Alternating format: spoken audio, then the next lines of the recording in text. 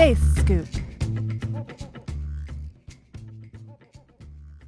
Imagine you're in a spaceship, looking for a new world to settle down in.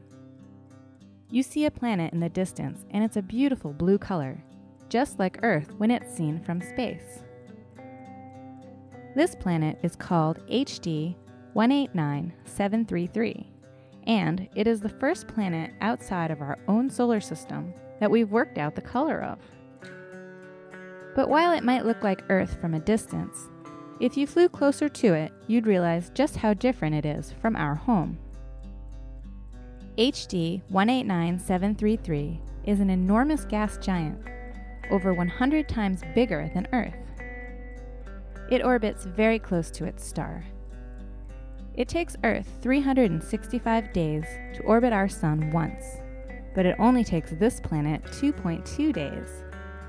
In fact, it's so close to its star that temperatures in its atmosphere reach over 1,000 degrees Celsius. No amount of sun lotion or ice cream would make this a nice place to visit. As of today, 925 planets have been discovered orbiting around other stars in our galaxy. But they're very small and dim, so it's not very often that we can actually see the planets. Most of the time, we have to detect them using nifty tricks instead.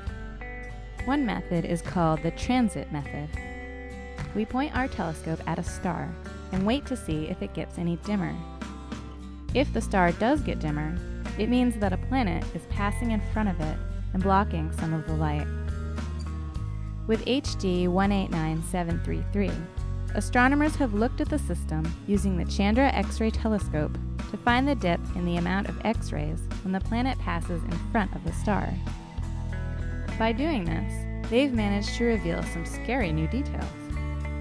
The planet has an enormous atmosphere, which you can see in this drawing, but the boiling heat of its parent star is roasting away huge amounts of the planet's air, up to 600 million kilograms every second.